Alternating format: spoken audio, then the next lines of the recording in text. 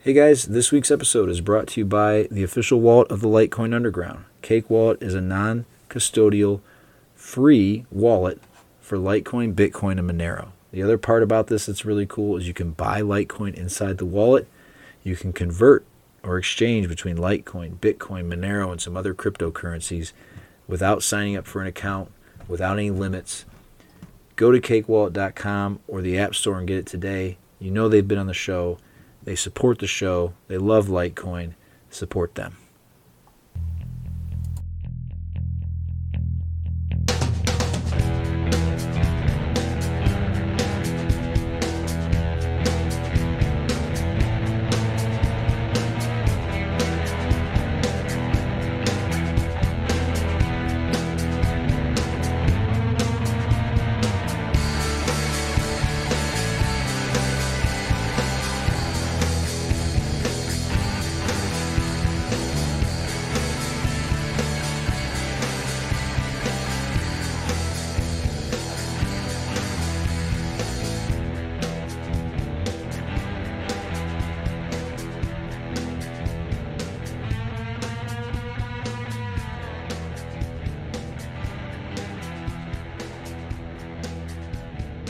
Hey guys, welcome to another episode of the Litecoin Underground podcast. So this week I just took a recording. I did a interview on YouTube with Seth for privacy, and yes, so sue me. I don't ever remember people's names. I just know he's at Seth for privacy, all spelled out. He is the host of the Opt Out podcast, which is really focused on privacy issues regarding all sorts of different technologies. And we talked a little bit about cryptocurrencies, but really I just wanted to kind of get like maybe a privacy starter pack. What are the real concerns we should have when we're, using all these new technologies, all these things with our phones or Alexa or Facebook or your online, your email, all these different things. And really, what are maybe the biggest, leaks we have of privacy, and what are some things we should be focused on? I'm going to apologize again this week for the audio. For whatever reason, Seth seems to be a fairly quiet guy, and his audio came across very quiet, and mine didn't. I'm not a super quiet person, so there's a kind of a swing. I'm fairly loud, and he's fairly quiet, so I didn't have a good way of fixing this after the interview. I'll try to get better with it, but I hope it's not too much of a problem. So either way, thank you for listening every week. I appreciate the support, guys. Have a good one, and enjoy the show. Hey everybody, welcome to another episode of what I'm currently calling the Litecoin Underground video podcast. I don't know if that makes any sense, but I guess the video series. This is our fourth episode. We got Seth for privacy in today. He's even got his mic muted because he doesn't want anybody to hear what he has to say. Super private. Yeah, super private. As you guys know, our sponsor of the Underground is Cake Wallet, the official wallet of the Litecoin Underground. You must be a big fan of Cake Wallet right off the bat, right, Seth? I am, yeah. I know the guys behind it, and obviously they've been a huge part of the Monero community for a long time. I think first iOS wallet, and they've done a ton to help support people in the Monero community, projects in the Monero community, and they've been a big part of that. So big fan of both the tool itself and the people behind it. Yeah, they've been the same way with us. So anyway, go to Cake Wallet, check it out, download the app and everything. And actually, it kind of, right before we came on the air, I was talking to Seth, and he mentioned his journey. We're going to get into some privacy stuff. I want to kind of go not be full crypto all the way, but kind of start out kind of where it correlates to crypto. And Seth started out as were you a Monero person right off the bat? No, so I kind of did a different journey than most people. I started out kind of messing around with whatever, just got into the space to try to make money. Had no interest in the technology, no interest in it as a tool for freedom, nothing like that. That's the normal path. I hope you know that. No, I'm getting there. That's the normal path, I know. Almost nobody gets in for anything altruistic. If we're honest, I think most people come in for the speculative value, but started out that way and then became really a pretty hardcore Bitcoin maximalist, listening to all the Bitcoin Maxi podcasts, and kind of gave up everything else when I realized that the majority of the stuff in the space was a scam, or disingenuous, or just a bad idea. Lots of different stuff. Short-lived, most of them, right? Yeah, for for sure. Most stuff doesn't last long, or does despite not doing anything. But I think once I realized what Bitcoin could do, but then started to see a few of the flaws, I had gotten into Monero mining just, again, to make money. I had no interest in the privacy or anything like that. Mm-hmm. Had gotten into mining it just because I work in IT or have. I love kind of the technical side of things as a hobby, and thought that building a GPU mining rig would be fun back in the day. So spun that up and got into Monero that way, and the community around Monero really kind of showed me the importance of privacy, both on the blockchain cryptocurrency side. Obviously in Monero, privacy is a key focus and a default aspect of Monero, but then also talking more about personal privacy and about how financial privacy alone is very important, but it's not a holistic thing. You're going to have problems if you're not thinking about your personal privacy in other areas, especially if you're doing things that people don't want you to do, whether those are illegal or legal or political dissidents or whatever it is. But you need to think more broadly about personal privacy. So that kind of got me into the privacy side of things and the Monero side of things at the same time, but kind of went altcoiner, maximalist, and then back to focusing on Monero, and I kind of realized that it fixed the issues that I had with Bitcoin and with its technical approach. Yeah, I never got bitten by the maximalism bug. Like maybe that's maybe never been my nature to just be like all in and not being open to talking to people about stuff. I've always felt like this. So maybe you weren't a toxic maximalist. You were just a maximalist. Yeah. I mean, not in the sense of like I was just rejecting any other kind of discussion points or anything like that, but just an idea of like Bitcoin is the only thing that matters. So that's the thing that I'll focus on. But I think when I got past the kind of speculative digital gold narrative and into like what can this stuff actually be used for, and started caring about transactions and started caring about really what can enable freedom and not what can make me the most money or what has the best chance of rocketing to the moon, like that kind of thing. I start to take a more nuanced view of the space and really try to investigate things from a more neutral perspective and just see what made sense, and obviously ended up mostly focusing on Monero, but I've touched on a lot of different cryptocurrencies and technologies throughout the years.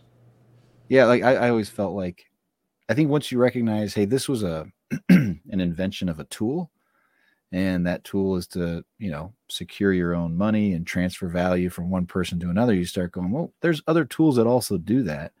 And what are the features that each of them have? And, the trade-offs that you might get from one versus the other. But I'd be, kind of making a mistake if I didn't bring up Mimblewimble tonight. What time is it right now? It's 9:00 tonight, Eastern time, but I think it's going to be at about 1:30 in the morning. A very convenient time for me. Mimblewimble on Litecoin is going to become usable. Right now, it's the miners have signaled it and everything, and so we're going to do kind of a launch live stream here in a few hours after I get done with you, and not you aren't going to be there with Charlie and them, but yeah, I mean, have you dug into that at all? Have you tried to understand what MWeb does? And if you haven't, don't feel bad. I haven't dug much into Mimblewimble extension blocks specifically. Okay. So when Grin came out and when Mimblewimble started becoming more of a talking point in the space, I did a lot of research into Mimblewimble itself, and into the things that can be done with it. So I feel like I have a pretty good understanding of what Mimblewimble does. Obviously, with Mimblewimble extension blocks, it's not something I'm super familiar with, but I know it's an optional. You can opt into using these extension blocks to gain better privacy through both the ephemerality of Mimblewimble, which is where your transactions are combined with others. So you gain some privacy except from those people running nodes. And then also, obviously, amounts are hidden in Mimblewimble, so that's another big advantage that it can have. But it has some really cool scaling properties along with some good privacy properties as well. So I'm curious. I mean, the biggest thing for me with Litecoin's approach is that it is optional. So I'm very curious to see what kind of uptake you'll have. I know. I understand there's the Zcash Monero base layer optional privacy war that will forever be fought. I understand all that.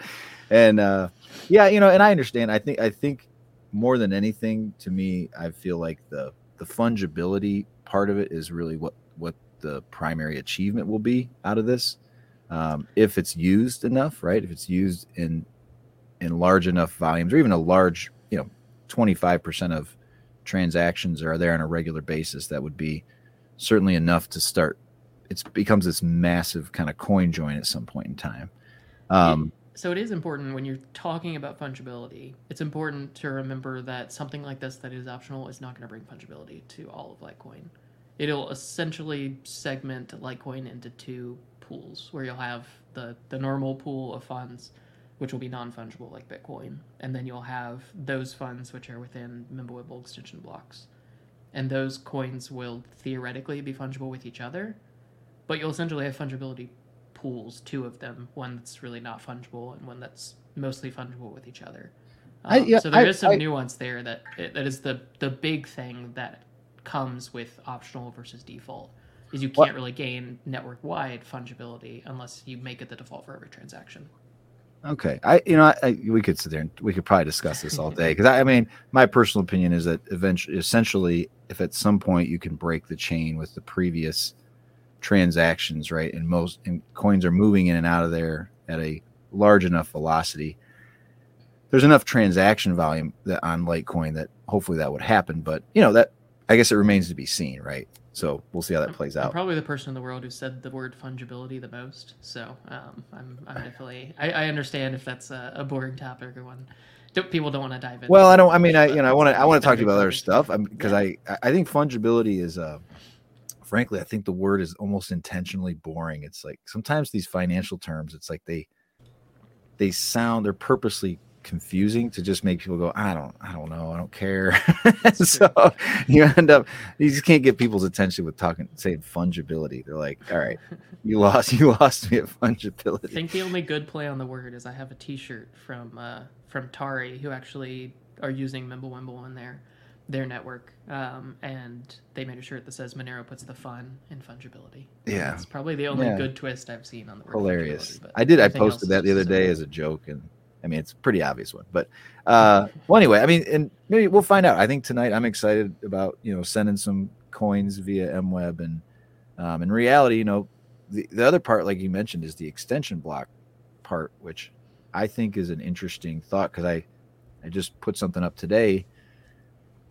How many different types of extension blocks can you have? How difficult is this to do? And like you mentioned, with capacity, by trimming so much information out, it'll be an interesting move. And I think it's a huge upgrade and a huge directional change for Litecoin to really separate itself from being the just clone of Bitcoin, So do you know if it'll be cheaper to transact in the MWeb blocks? I believe, we'll find out. It's already incredibly inexpensive for now. Yeah, I'm just curious if there's that incentive, but like I said, I haven't done a ton of due diligence. To like within Mimblewimble? Mm-hmm. I don't know, because I know it's going to cost a little more to get on MWeb. Mm-hmm. It's going to be negligible, right? Actually, I just sent myself from Cake Wallet, because I put some in my core wallet, and my fee was $0.0066, so 0.6 of a penny. It's almost not. There might have been even 0.06 of a penny. That might even make more sense. So yeah, for now, I mean, it's negligible, and we're all optimistic about it, because again, I look at the experience of using Bitcoin and understanding what you're sharing with the people around you, and your coworkers or your boss can see where you're spending your money. All these people can see everything. Once you recognize, like, wow, it's all out there, it does get it's kind of creepy. It's the opposite of privacy, that's for sure, right? Yeah. Well, all right. Well, anyway, but to talk about privacy, because I would like to dive into this a little bit, because this is a topic that comes up, because I do get a lot of, in our Twitter spaces, we're not just all Litecoiners. I get a lot of Monero people, and I think I became aware of you because of a lot of Monero people, and like Cake Wallet, Justin's been in, and so they've it's something that, again, I think it's a passion. People, they start to understand it, and they have to take those baby first steps. And so maybe for my audience, the baby first steps are going to be, what are the basics, right? Now, I was asking you before we got on, you said you might reference this email or whatever you sent me, but are there kind of like levels of privacy? Because when I think of privacy, I think, having, if I could put a firewall around my house, so to speak, so that, or maybe better way to put it, that I can optionally choose to share what I want to share, or that I'm aware of what I'm sharing, and that maybe bad actors can't utilize my information against me without my permission, type of thing.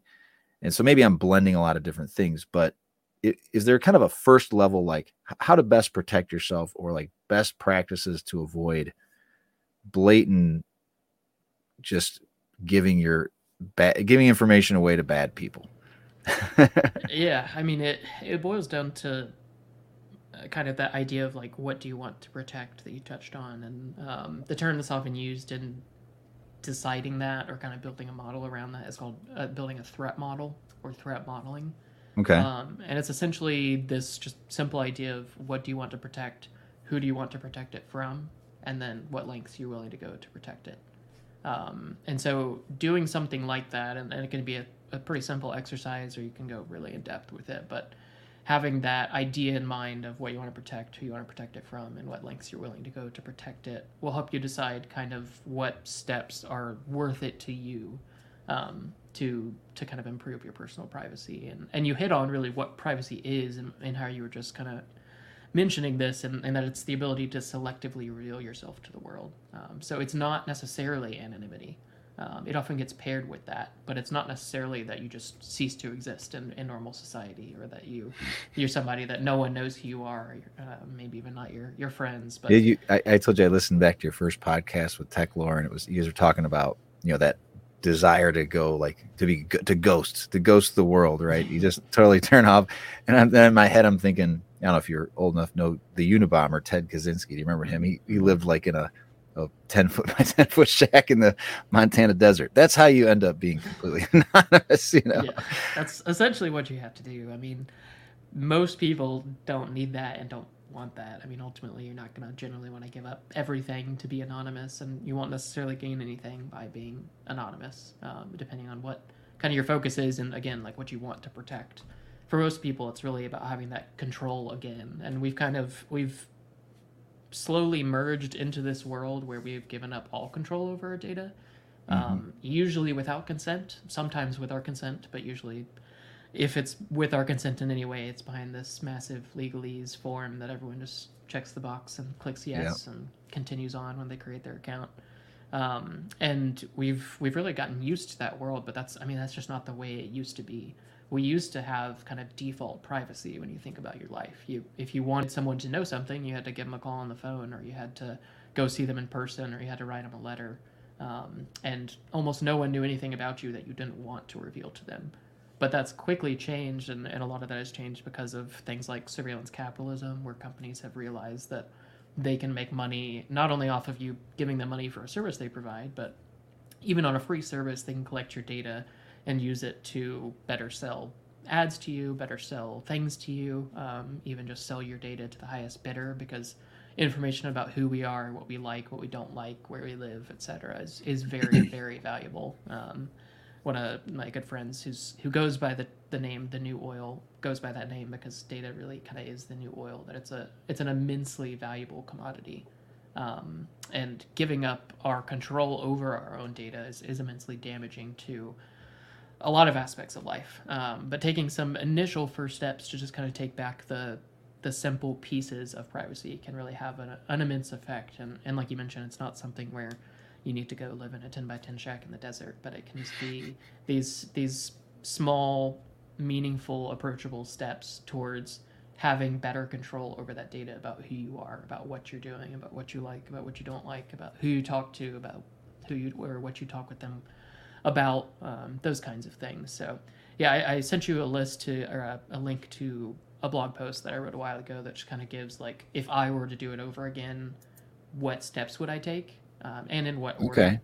Kind of what, like, I value personally, and it's very much a personal list. But I think you want me to share that in the chat here?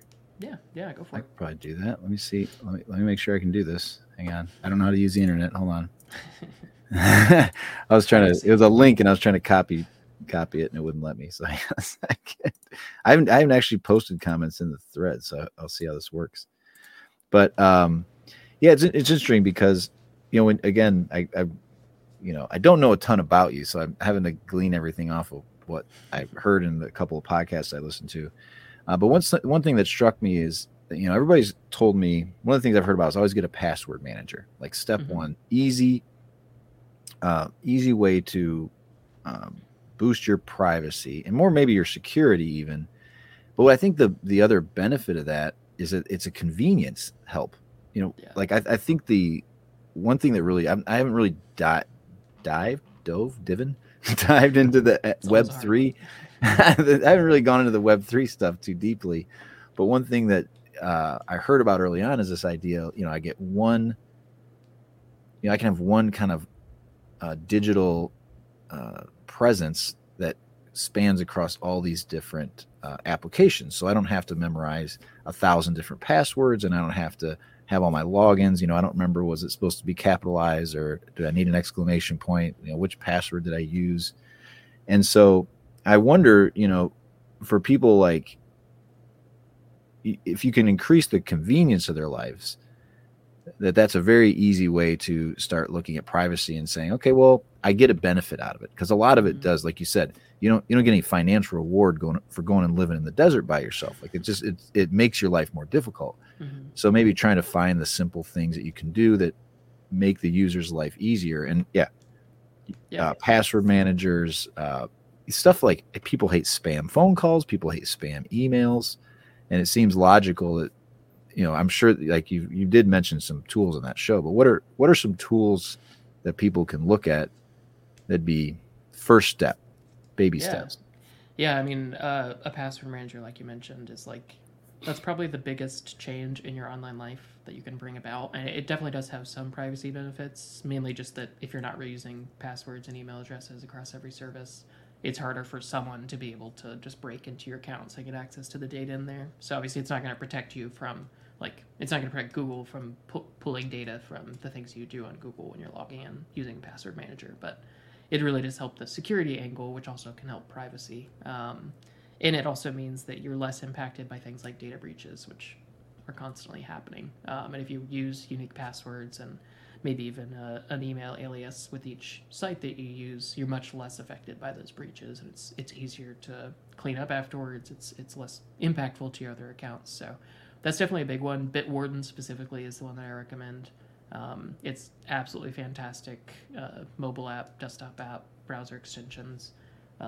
It's really if you do nothing else, you should just go start using Bitwarden today. It is an immensely powerful tool, and it's a really nice quality of life improvement. And there are, to be quite honest, there are not many tools within the privacy and security space that make your life easier, but it is one of those, and it has a real tangible impact there. Another one I think that is something that I hadn't even heard of the concept, much less specific tools, before I started my podcast. And in that first episode, Henry from TechLore mentioned this tool. It's something called Simple Login. Yeah. And it's an email aliasing tool, so you can essentially create unique aliases per account or website. And those will all get routed back to your main email address, whatever you want to send them to, whether that's a Gmail, hopefully something like a Proton Mail or Tutanota or something. But your emails will all get routed through to your end email, so you still get all of those emails.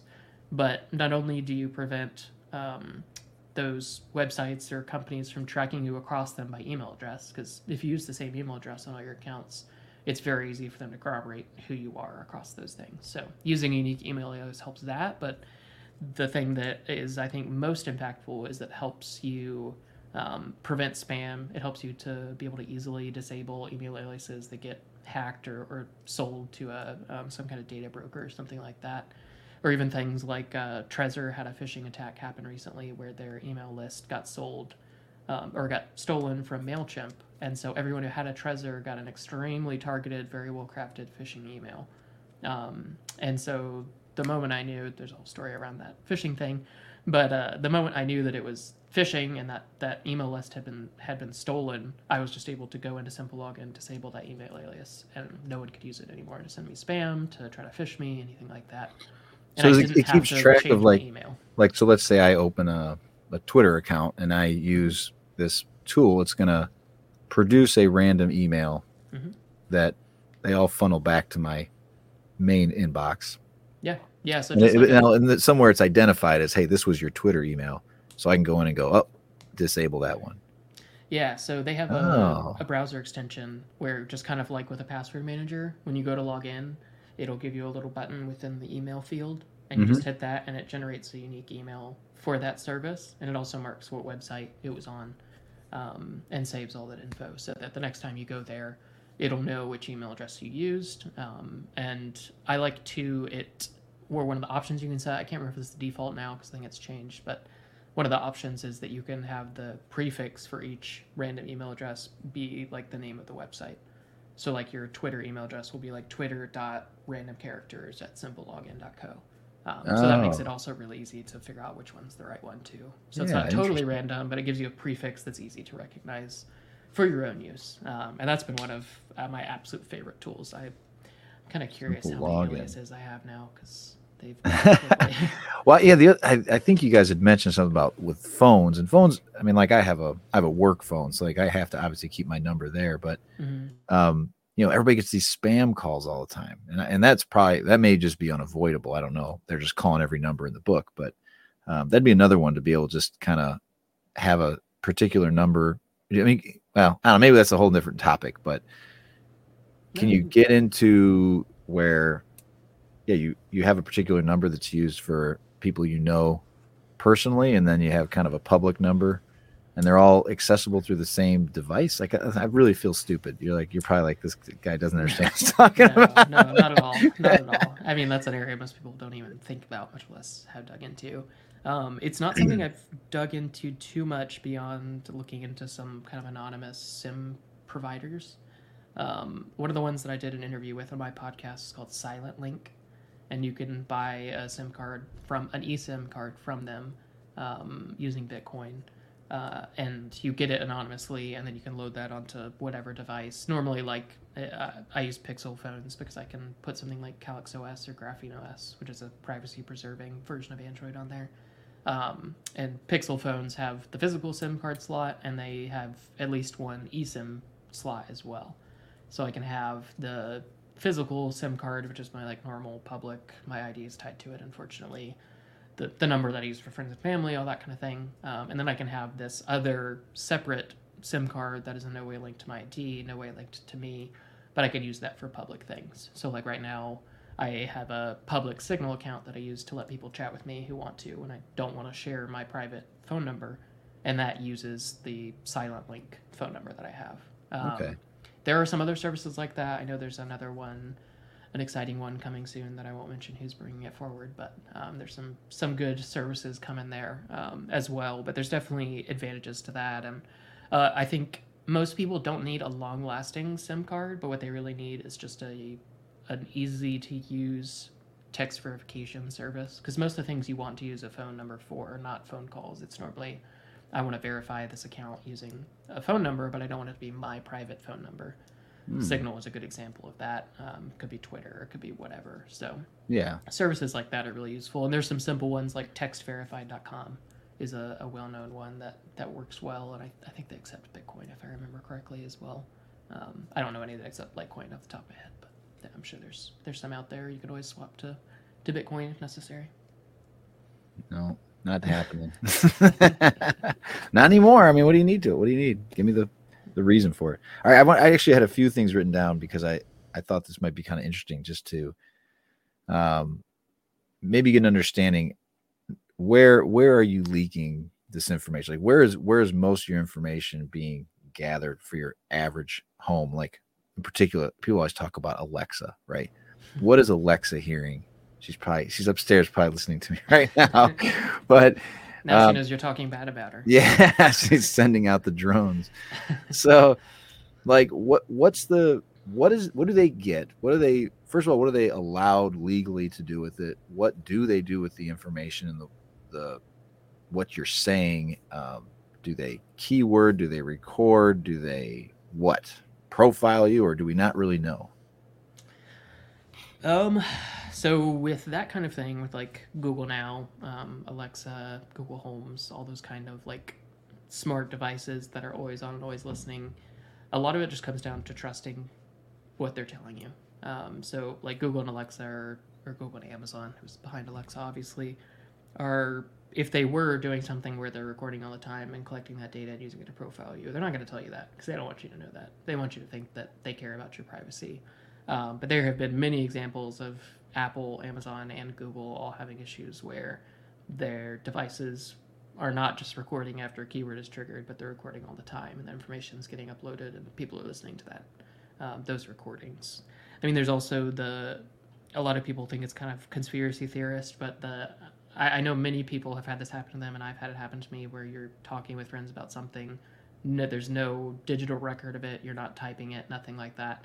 Yeah. And then the next day you get ads for that specific thing that you were talking about. And the only way that happens is that the always-on listening on your phones is listening and using that information to build models. That one I've heard too. It's like, I was just talking, and I used to like joke around with my wife. I'd be in the kitchen, I'd be like, hey, let's take a trip to Barbados or something and just see if anything would happen, right? And I tend to think, like, if I were going to debunk that, it would be, hey, I'm talking to this group of friends, and maybe one of them searched for it. Maybe I didn't, or maybe my wife searched for it, or maybe somewhere around me in some proximity. But who knows? I mean, there's enough AI to just gather keyword information. And that's not one that I know of that's been like proven. Like no one's like specifically seen that Google is recording it and then using it to build ad models. But that's one I've heard probably 100 different examples of people having. Well, can I be honest with you? For the most part, like obviously, if it's something where the government's able to get that information, or they're using these private conversations for, I don't know, some kind of leverage on you or what they're going to do with it. But if it's purely for, I want to procure the right products for this person, I understand what they like, and I'm trying to sell them something, I tend to not really care about that much. I kind of say, okay, it does make my life a little easier. If I need like right now, I've been looking for dishwashers on Facebook, and if you tell me Home Depot's got a sale on dishwashers this weekend because I typed that in, that's kind of convenient for me. I mean, to be honest with you, I mean, I'm, but that's the balance of like, what am I really concerned about?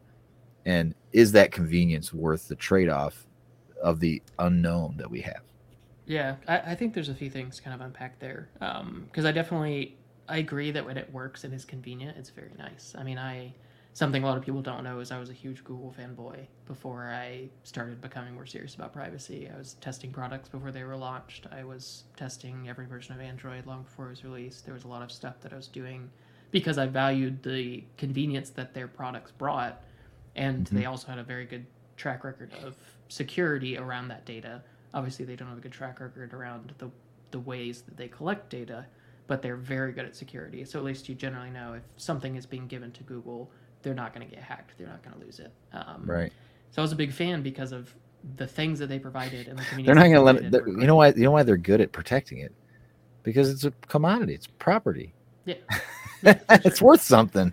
It both benefits their reputation and benefits them if they have exclusive control over data about who people are and what they do. But I think on the flip side of that, you also have to consider more of the long-term pieces that go into this. So if companies that have large access to parts of our life are able to build these models around who we are and what we like and what we don't like, they're also able to slowly shift who we are and what we like and what we don't like towards the things that benefit them over time. Right. They're able to leverage this data to try and craft us into better consumers that fit the things that they want. And that is very much a thing that we have seen time and time again. I mean, we've seen that less with not less, but we have seen it more clearly with things like Facebook, where they have a long track record of essentially leveraging the tools that they have on how they control how content is displayed to users to get the things that they want out of users, to get better engagement time, to get psychological responses and emotional responses, to get these things that benefit them. Because they know so much about you, they're able to custom craft their approach and how they bring things to you so that you end up giving more money, you end up giving more data, you end up giving more time. And it becomes this destructive feedback loop where the more you're fitting into the things that they want, the more they're able to control and craft you. And really, I mean, a lot of what privacy boils down to is not, like I said, it's not this, I want to go be anonymous and live in a shack in the woods. It's, I want to have control over my data, but ultimately that's because I want to have freedom. I want to have the ability to be autonomous, to be my own person, to be self-deterministic and deciding who I am, what I like, what I don't like, who I talk to, what I buy, what I don't buy, etc. And when we give up that privacy and we have all of these corporations and governments with such a clear picture of who we are and clear ways to put their own feedback into that loop, we are constantly giving up more and more of our autonomy and giving up more and more of what makes us human. So a lot of it comes down to far past this technological or convenience idea, and a lot of it comes into who are you as a human, and do you lose that if you start to give up control over all of your private information, data, thoughts, speech, etc., to these corporations who then can use it to manipulate you or just use it to sell to the highest bidder. That's kind of a best case scenario. Is they're just selling the data to the highest bidder. But Seth, I just want a discount on my dishwasher. I don't care if I'm you're talking about being humanity. I just want a dishwasher. But that's when you just search dishwashers on sale. And you don't rely on Alexa. Well, the first thing I think about, I got an iPhone 13 or whatever, the Face ID. I've hated the Face ID since I got it. I mean, so is a simple thing like get a case that covers, optionally allows you to use the front facing camera and just do away with the Face ID? Is that a smart thing to do? For something like that, there are some things that people need to understand, that there are provable technological tools that are used to do those things locally on device. So like Apple does Face ID purely locally on device. So like personally, unless your threat model is very advanced, I'm not worried about that per se. Okay. Because that is computed entirely on device. The models of your face are stored entirely on device in secure chips. So there's like that kind of stuff. I didn't know that. Fingerprint readers on Android is a common one that people don't understand. Is something that is purely done on device. It's never uploaded. That the information about your fingerprint itself never leaves the device, etc. So there's a lot of that like, unless your threat model is very advanced and you're worried about like Google sending you a phone that is backdoored, those things are generally fine. But obviously, if you are worried about something like that, it's something you can easily disable and just use a PIN. And there are key security reasons to not use something like a biometric unlock, especially if you're worried about like if you were drunk or you were knocked out or something like that. With Face ID or with your fingerprint, there are ways that they could get your phone unlocked without your consent, whereas with a PIN code or something like that, you're going to have to be coerced or do it willingly. There are definitely a lot of things that go into that, but the worry is about it, like sending that data to Apple and that kind of thing, are normally unproven and normally not really something that's too much of a concern for me. So where do you think people leak the most data? Like, is it your browser? Is it your phone? Is it your both, everything? So I think the two main areas are really on desktop. It's your browser. Because the majority of what you're doing on desktop is through a browser. I mean, a lot of people do use apps as well, but many things today are just web apps anyways. So improving the privacy of your browser by using something like Brave browser or Firefox with some additional hardening goes a long way, because another one of the big tools that corporations like Facebook use, or Meta, I guess, use through Facebook is cross-site tracking, where they're essentially partnering with websites all across the internet, massive percentages of the internet, to include trackers, so that even if you don't have a Facebook account, and especially if you do, they're able to track you and build a profile across the websites you visit, even though you aren't consenting to anything with Facebook. And it's a very common thing, and it's not just Facebook. Google is a big part of that. There are many others that do massive amounts of tracking you and building profiles on you without your consent, without an account, etc., across the web. So improving your browser privacy is a big part of that. And those same browser kind of privacy things apply on mobile as well. Do a lot of these tools like interact well together? Because like you said, the thing with Google is it's a good browser in the sense that everything is compatible with it. You never have issues. I'm running this StreamYard right now.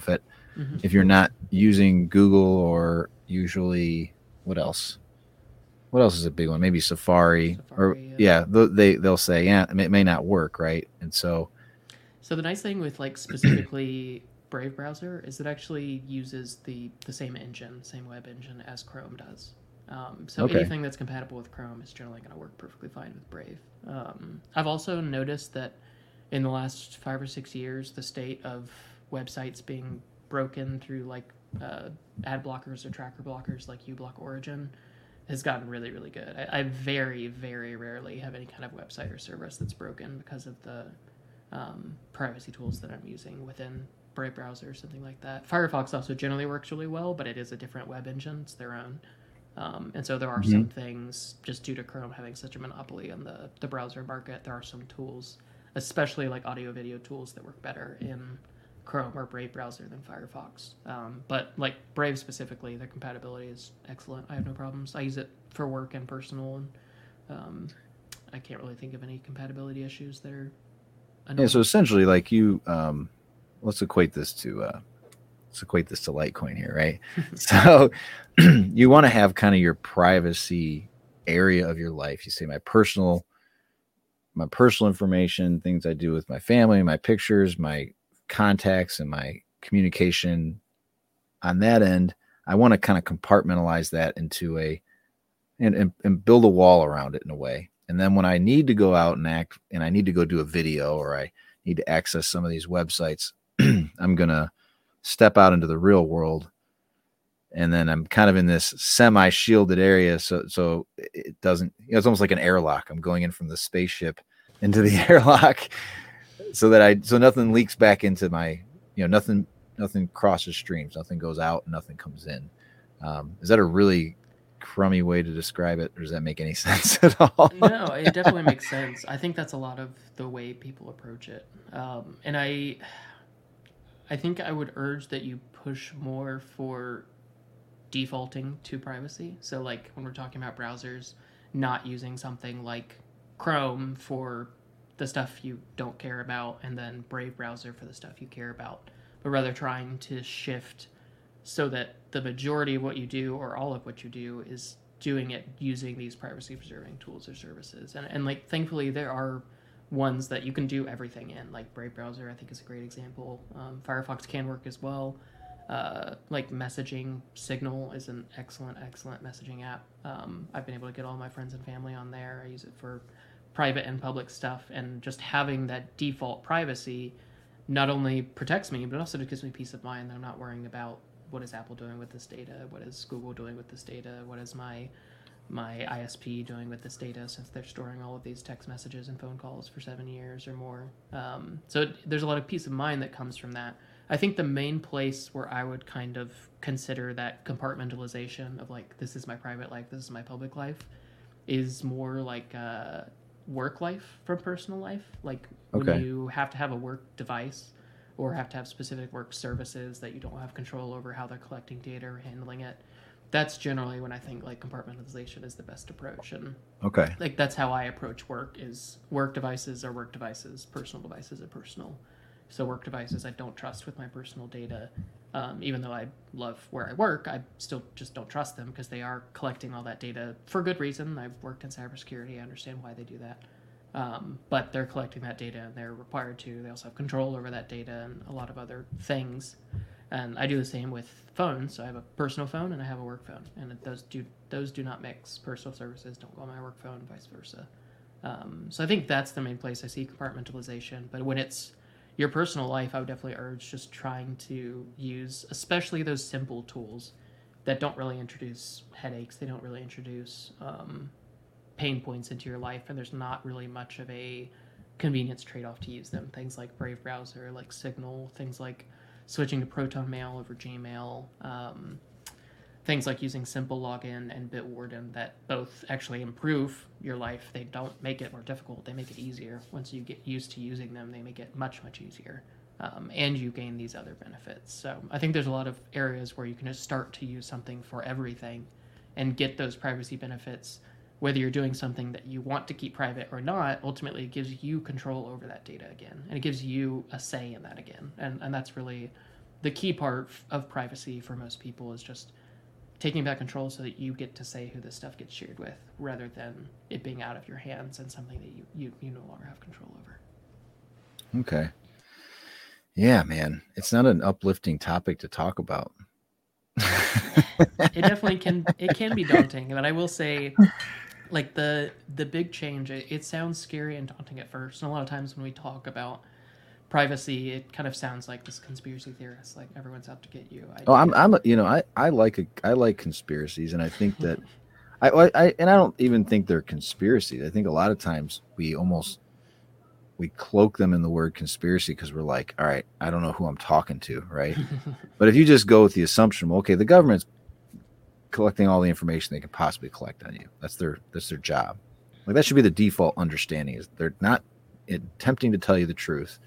They're not, they're not necessarily looking out for your best interests. They're protecting their state, the state that they're in, right? Job number one is perpetuate the state. So if you're somebody who's going to challenge that, then be prepared. Be prepared for something. So I don't think that's a conspiracy. And I think it's funny that word sometimes gets used and you're like, why would I assume that's a conspiracy if it gets proven over and over and over again? Yeah. So I don't know. Sorry. Did I cut you off there? No. I mean, I agree. I'm more using the term to make people not get scared rather than the are not conspiracies. Well, okay, we need to coin a new phrase instead of conspiracy theory, because what that says is like I assume there's, a theory means it's unproven. Mm-hmm. So what would be the opposite of conspiracy and theory? Something fact. A truthful fact. This may be a truthful fact that the government's tracking everything you're doing. Well, I do think the scary part of the data stuff is the alignment, the clear alignment between the big tech companies and the governments. And there's a kind of a precursor to that. It feels like Europe is like way ahead of the curve in that regard, in Australia, and obviously like China, where China China's like a whole nother level probably. They don't even let you. The future that we're pushing towards. Well, they don't understand the idea of selling the data. They're like, we just don't want you to use these tools. Where Europe's like, go ahead and use them, but we're just going to track everything you're doing. You know what I mean? So I think the difference is that countries in Europe and the U.S. have to pretend that there's this veneer of democracy and veneer of freedom over things, when generally that the truth is far removed from that. But countries like that like to pretend that they're a democratic and free country, even when they're not. Whereas China and other countries like Russia, North Korea, they know we don't really care what our citizens think because we control what they think. So. Well, but they may believe it. You don't know. Like they may be under the same illusions we are, but we're told that they don't. See, you were procured that information on your Facebook feed. No, I did. I watched the. I think it was called. Oh man. The Social Dilemma, I think it was on Netflix. I'm sure you watched it. It's probably again. I still need to actually. I haven't watched it. Well, it was very much. It wasn't about like here's what they're doing with your data and they're selling it and here's how they're monetizing it. It was much more about the getting you to be on be on their apps as much as possible. And how do I keep them scrolling and how do I keep them engaged? Because the reality is what they're selling is they're selling advertising, and so they want to be able to prove, hey, I've got the most effective attention consumption machine. I've built this amazing thing. And what they on the thing, they said the notification thing is big, right? Bell dings, ding. Oh, I got to go take a look at it. Everybody does that, right? And after that, I turned it off for Facebook. Now I haven't turned it off for Twitter yet. I probably should, but it's great. And I don't ever go to Facebook anymore. It's crazy. I would at least once a day check it because there's always some reason for him to give you a notification. And I'll go like weeks and I don't even look at it. And I'm like, I should probably check if anything, a friend or something. Huh? You should delete it. Delete it. Mm-hmm. Here's the only benefit I like out of Facebook is being parts of groups that can communicate together. Like, hey, an event's going on, that they don't use email anymore for that stuff. So that's one thing I like about it. I'm wondering if I could probably. So let's say I create a Facebook profile with one of these new anonymous emails, and I join the groups. I still put my name on there so that they know when I join a group who I am. Is that, good enough? it all comes back to threat model. I mean, for many people, using Facebook is not the end of the world. Just like if you're going to use Facebook and you need it for some specific reason, like you have these groups that you can't get somewhere else and you can't get them to migrate onto something like Signal or some other kind of. I mean, you want me to delete it for my mental health, well, not for the privacy ultimately issue. both, but yes, mental health with social media. Mental health is a huge part of it. I mean, I think we're going to look back in 10, 20 years and look at how the course of society has been completely altered by the experiments that we've done through social media. I think it's having extremely detrimental effects, and I think we're going to really we are being hurt as a society through it, and we're really going to kind of see that and look back on that and really shame on what we did and on what Silicon Valley and governments and what many of us were complicit in. But I think the bigger thing is, like, if you need to use the tool, like, use the tool. You can control how you use it. I mean, like you said, disabling notifications is a huge step forward in that starts to give you back some more control about the time that you sink into it. But I would also say, like, if you need to use it, don't install the apps, or the mobile apps are the main way that they're able to collect data outside of the things you want to give them. So, like, if you need to use Facebook but you're using it sparingly, just use the web app. Log into Facebook on your browser. Log into Facebook on your browser on your phone when you need to use it, rather than installing the app that you're not going to use most of the time, but it's going to be collecting data all the time. So that's, I think, a big step forward you can take. And like you said, using an email alias, so you can just disable it so they have no way to pull you back in. You can use, like you said, a password manager, or use multi-factor auth so that it's harder for your account to get hacked, that kind of thing. There are good steps you can take when you need to have it, but I think for most people, there's not really a reason to have something like a Facebook account. Twitter is still kind of the holdout for me, that I think it has enough value. I see you on there. It's hard. It's a hard one to quit. If there's a good alternative in the future, I will gladly migrate. But I think Twitter is one of the few that's, as long as you can control your usage, because they want to pull you in, they want to keep you there. But as long as you can control your usage, I think Twitter can be the most powerful social media platform out there, in my opinion, and the most enabling and the most useful. So I do definitely see that Twitter has value, but same thing for me. I generally don't use the app. I use a simple alias login. I don't give them my phone number. I use two-factor. I use a password manager. All these. So your name's not even really Seth, is it? No one will know. It's private. I'm looking at the comments. Somebody says instead of conspiracy theorist, I use conspiracy analyst. I like that. That's good. I'm I analyze conspiracy. Yeah, because the conspiracies are true. People do conspire, right? There are the ridiculous ones that are, like, a little bit too far out there. That's what you think now. Yeah, and then you're gonna be in a 10x10 shack in the desert, like Ted Kaczynski with your Chronicles bombing places. You already got the beard. As someone who's very much not a conspiracy theorist, the last 2 years have made me rethink a lot of how I viewed people who say things like that, because so many of the things that people were initially saying and getting labeled as conspiracy theorists all came true. So I don't know anymore. But. Yeah, this guy John says lizard people. Yeah, that's they're look. There's a natural path you can take to almost everything if you really want to logic yourself into it. But going back to the social media stuff, yeah, Twitter's one I probably should turn off the notifications, because it does pull you in unnecessarily. One or two red number, and I'm like, oh, I've got to see what's happening. And when in reality, it just you can disable notifications and the ones that aren't something where you even want to respond to them. Like, just doing simple things like that is helpful. Where you only get notified on mentions and messages, DMs or something. Yeah, obviously depending on how big your account is, even that might be too much. It depends, but there are definitely ways to tune it. But I just disable it. I get no Twitter notifications, and I just cycle through when I want to cycle through, and I don't when I don't, and no one dies because I don't respond 3 seconds later. Like, I know that might be the next step for me, because I'm definitely on there too, but I enjoy it. Like, that's the thing; it is fun. Oh, I do too, and it's immensely valuable. But I also see that when I have notifications on, I end up putting a lot of time into it where I don't actually get much value out of it. Yeah. And I end up scrolling and really not gaining much signal out of it, even though I have a very carefully crafted list of people that I follow. Do you do a lot of muting? Not generally. I try to avoid muting and blocking generally, but if there are accounts that are like obviously disingenuous, obviously trolling, stuff like that, then Like I muted recently, Bitcoin Magazine. Nothing against Bitcoin. Well, no, really. something against Bitcoin Magazine. It was like rage every time I'd read a headline. I get so frustrated with it. I don't know why that particular account. I would just find myself like, oh, you're just the way they worded things, whatever, for whatever reason, because it's it's Bitcoin only, so they would always.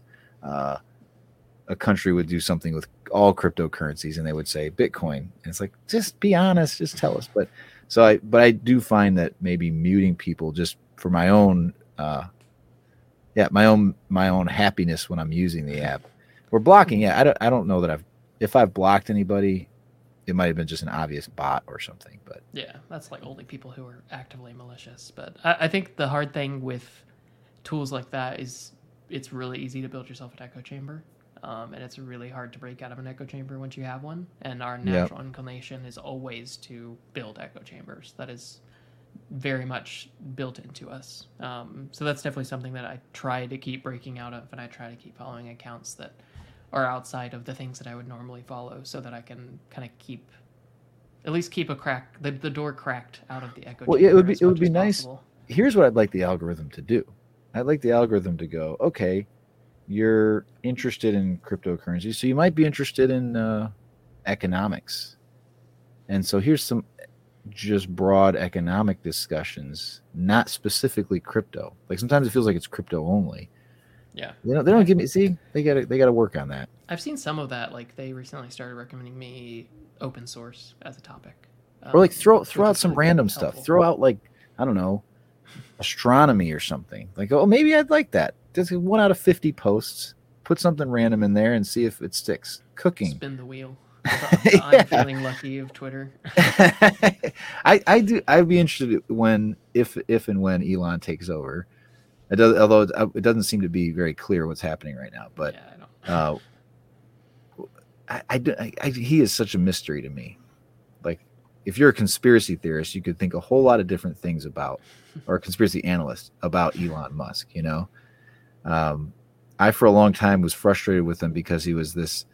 I was, if you're coming to crypto from the privacy standpoint, obviously, if you got here also from the, state money and stopping them printing dollars, right? He's been like the biggest recipient of government money of maybe anybody in the history of the world, right? And so for him to be, kind of anti-government, or it's like, dude, you pretty much are the government, right? Like, how many dollars did $12,500 for every electric car he sold came from the government? Subsidies there. Yeah, that was for like the first 200,000 of every automaker or something like that. Because I even got that. I bought a Chevy Volt back in 2016 or something, and yeah, I think at the time it was maybe $9,500 off the price of the car. So that doesn't go. I mean, does it go to me? Not really. I mean, yes and no, right? I guess I benefit, but also Tesla's the one that gets the check, so they get to sell the car. So, all right, enough about Elon Musk. But is there anything else you want to talk about? I mean, is anything like that you feel like is important to hit on for some security basics or privacy basics that, or some impassioned speech you want to leave the world? I don't know if there's anything crazy. I mean, I think that the blog post that I linked you to goes through kind of how I would approach it from the new to privacy perspective.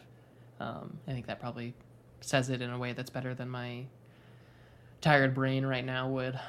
But just generally encouraging people to not get scared by the dauntingness of thinking about personal privacy. I think, like you mentioned earlier, it can be very kind of like dark and daunting to think about this stuff, but there's also a lot of positives that come along with improving your personal privacy. And those have been some of the most interesting discussions that I've had with people, are the non-technical parts of privacy, and talking more about the philosophy and the ideals, the societal impacts, those kinds of things that come with people taking their privacy more seriously. And just some of those things being like a peace of mind that comes with knowing that you are in control of that data, that you are getting to share what you want and not share what you want. And it's not that you want to remain anonymous necessarily, or that you are doing these things that you want to hide, but it's an autonomy and a control that you wouldn't have otherwise.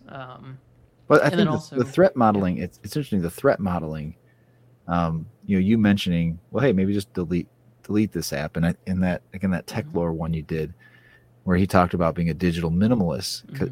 I'm not making this up. Like 2 days before that, I was thinking to myself, why don't I just have a phone what if I just deleted everything else except for the phone, and it was just a phone?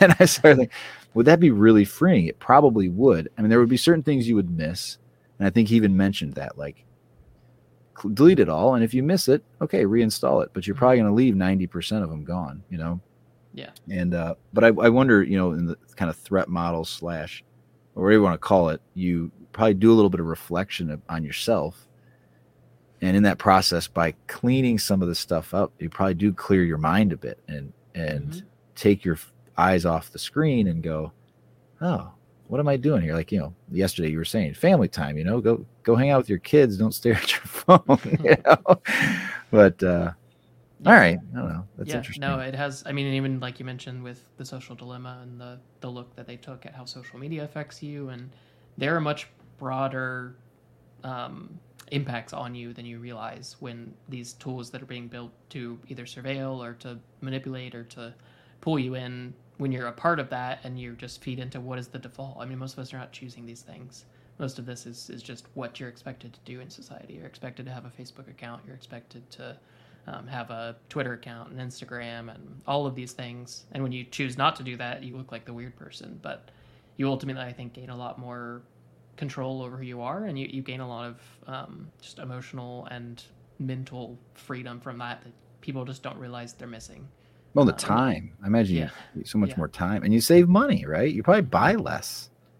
You would, because you're just not tantalized with bullshit 24 hours a day, Yeah. Not getting the kind of the view of everyone else's life where they're only sharing the things that are perfect and smooth, and there's so many impacts that I think people don't understand the benefit that they'd get from not even caring about the privacy angle, but just looking at it from that digital minimalist angle and saying, like, what can I step away from and see if I miss it? Like you mentioned, when you disabled Facebook notifications, you just stopped going on Facebook, and you got all that time back, and you didn't lose anything.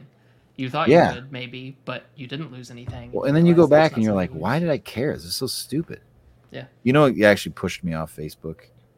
Really, the last nail in the coffin is all these local groups. Like if you have a city, it's, my little suburb has a group that people go on there and they just complain. And so during COVID, all people were complaining about their FedEx packages not showing up on time. They were like, every day, FedEx, where the heck? Well, man, it says it's at the local station. Why can't they just deliver it? And I'm thinking, you are so spoiled. It's just, that stuff is what makes me crazy. So if I could mute people. Who knew they were helping you opt out? I know, right? They helped me opt out. So yeah, okay. So your podcast is called Opt Out, right? That was not an intentional show. No, it's all right. Well, I mean, I do. I want to make sure people go check you out, because there's so many topics. I just started listening, and you probably feel like, well, how far can this thing go? But I mean, you've got like 30, 40 episodes and a wide variety of topics, and I like you get a good broad range of people on there, and so definitely check that out. And apparently you do have a YouTube channel, but you told me you don't really put videos, but you might start doing some. So the plan is long term to start doing some, but right now it's mostly for like people who need automatic translation or closed captioning or something like that is the main reason for it, but mostly an audio only podcast at this point. All right, well, if you do a video, or if you want to have, I mean, I'm not going to give you any if I come on your podcast, I'm not going to educate your audience at all on privacy. I might educate them on cryptocurrencies, which would be kind of cool. But maybe like in a couple months, if you do videos, maybe you can do a check-in with me and see how much have I deleted. So here's where I'm at right now. So that app number. You ready? I'm Wait, let's see. So here we go.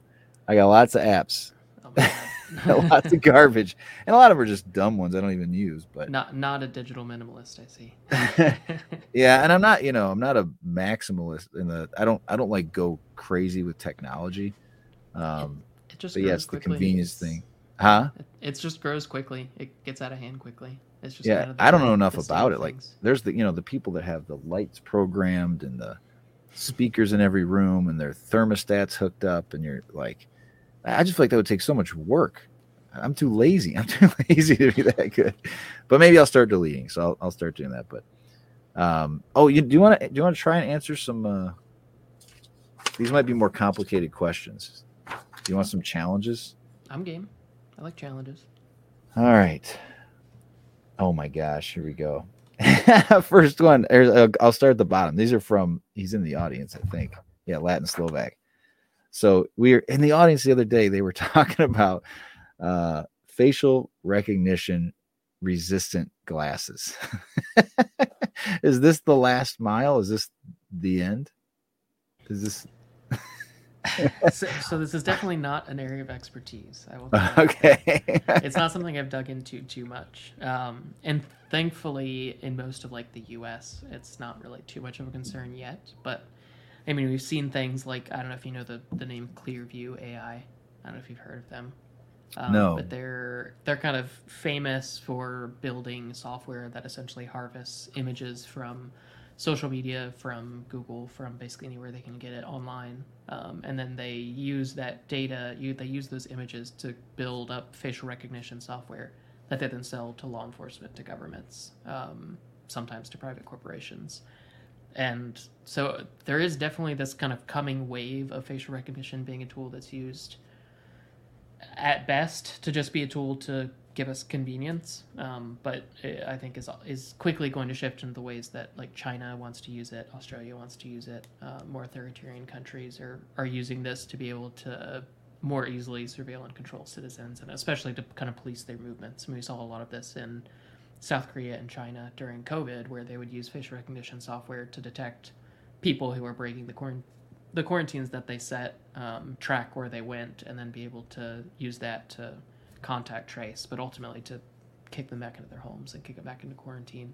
No matter what you think about COVID or quarantine or whatever, the facial recognition piece still stands as a scary kind of future piece of dystopia that could be coming. But as for how effective like the facial recognition proof glasses and that kind of thing are, I'm not really sure. I mean, one of the nice things that came out of COVID is you can wear a mask now as much as you want, and you can usually get away with wearing a hoodie, glasses, and a mask, and no one's going to really bat an eye because of how that kind of became normalized. So those kinds of things are effective against preventing facial recognition, but I don't really have any specific tips for how the glasses work or how those tools work at this point. But so sunglasses don't work.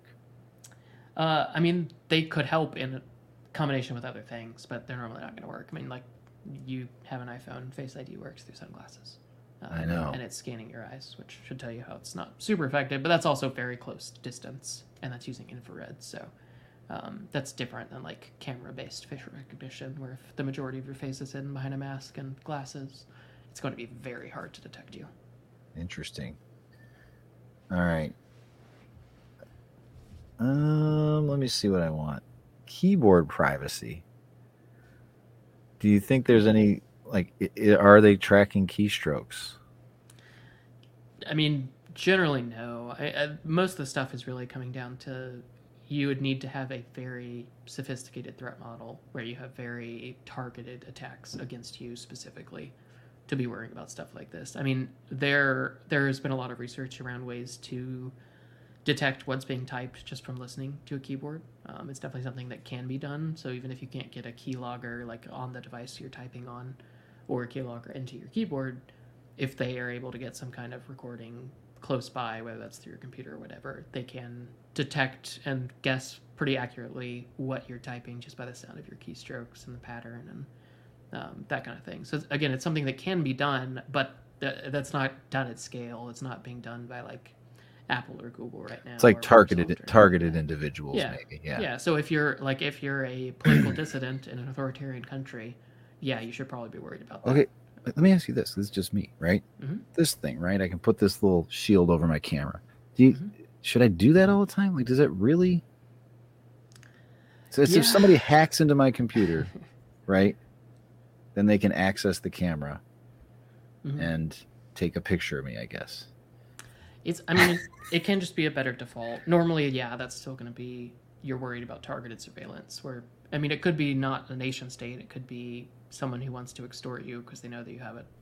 I'm not saying you have a bunch of Litecoin. Sweet lava lamp. They could say you like Litecoin and you have a nice lava lamp. So they want to target you and record you to try to extort you, or record you to try to get information about your private life or something like that. Like, right, gotcha. That could be an angle. So doing something like, if it's an external webcam, just unplugging it when you're not using it, or if it's like in your laptop, just using one of the little sliding covers. It just gives you that, again, it's more peace of mind. It's more a better default state rather than leaving it wide open and potentially risking something. But again, most people, you're not going to need to worry about that. But that's not to say you shouldn't just take that step. Like, if you never use your webcam, just tape over it. Like, there's no harm there.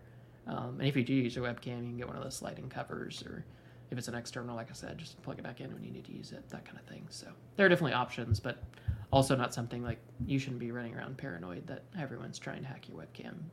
Necessary. Yeah. Do you hear that thundering? Does it sound like thunder in my house? That's my 8-year-old. She's nuts. She runs like an elephant. Anyway, all right. Oh no, they're almost done with school. They're pretty excited. So, all right. Well, I don't know. I got other ones. I don't want to take too much time. I think these are probably smart to keep them at about an hour, because they get too long, people start to zone out. So, no, I would definitely like to do something on the show, or if you can make it to a Twitter Spaces, that'd be fun. I think that would be interesting. You'd probably get a lot of interesting conversation going. I'll definitely have to do that in the future. I think it's a really great medium to be able to have audio chats with people who aren't like the person in the podcast or something like that. There's a lot of interesting. Yeah, well, because it's hard. Sometimes it's difficult. You're doing podcasts. I don't know if you edit a lot, but sometimes you feel like I don't really know, because I don't know you really well. So sometimes you don't know if the personalities are always going to meld together, and so having kind of a broad group, it usually helps. It keeps the conversation flowing. It's a lot more fun. And if it doesn't work out, if it's quiet, you just put some music on and just kind of hang out. I was up late last night doing these things. So, all right. Well, thanks for coming. Like I said, go check out Opt Out. Is it the Opt Out podcast or Opt Out podcast? Just Opt Out or Opt Out podcast. Yeah. Opt Out. And follow Seth on Twitter and look forward to his videos and Twitter Spaces. Apparently, he's now committed to doing. Wow. And turn off your notifications. You'll be healthier and happier for it. So, all right. Well, hey, thanks. And if tomorrow, hopefully you'll get to see us. We'll have the video tonight. We're going to do it at midnight. It's looking like it's going to be at like 1:15, 1:30 in the morning. The MWeb transactions will be going through. I'm sure Charlie will be sending them to David and all that. And so I'd like to see your critique of it. Yeah, it's exciting. I'm looking forward to seeing kind of how that takes off and what kind of support it gets, and especially just interested to track what percentage of people use it, because optional privacy is always an interesting thing to me. So I'm curious to see what kind of uptake you'll see. Cake Wallet is committing to do it on the mobile. So right now it's just on the desktop Litecoin Core wallet. So I think adoption early on will probably be slow, because not everybody runs a core wallet. And then I'll send you, create a wallet, give me an MWeb address, I'll send you some contraband Litecoin. All right. I'll have to give it a try. Thanks. All right. Looking forward to seeing how the upgrade goes. Yeah. All right. Hey everybody, thanks for listening. And we'll see you at midnight, a couple hours. All right. Bye, Seth.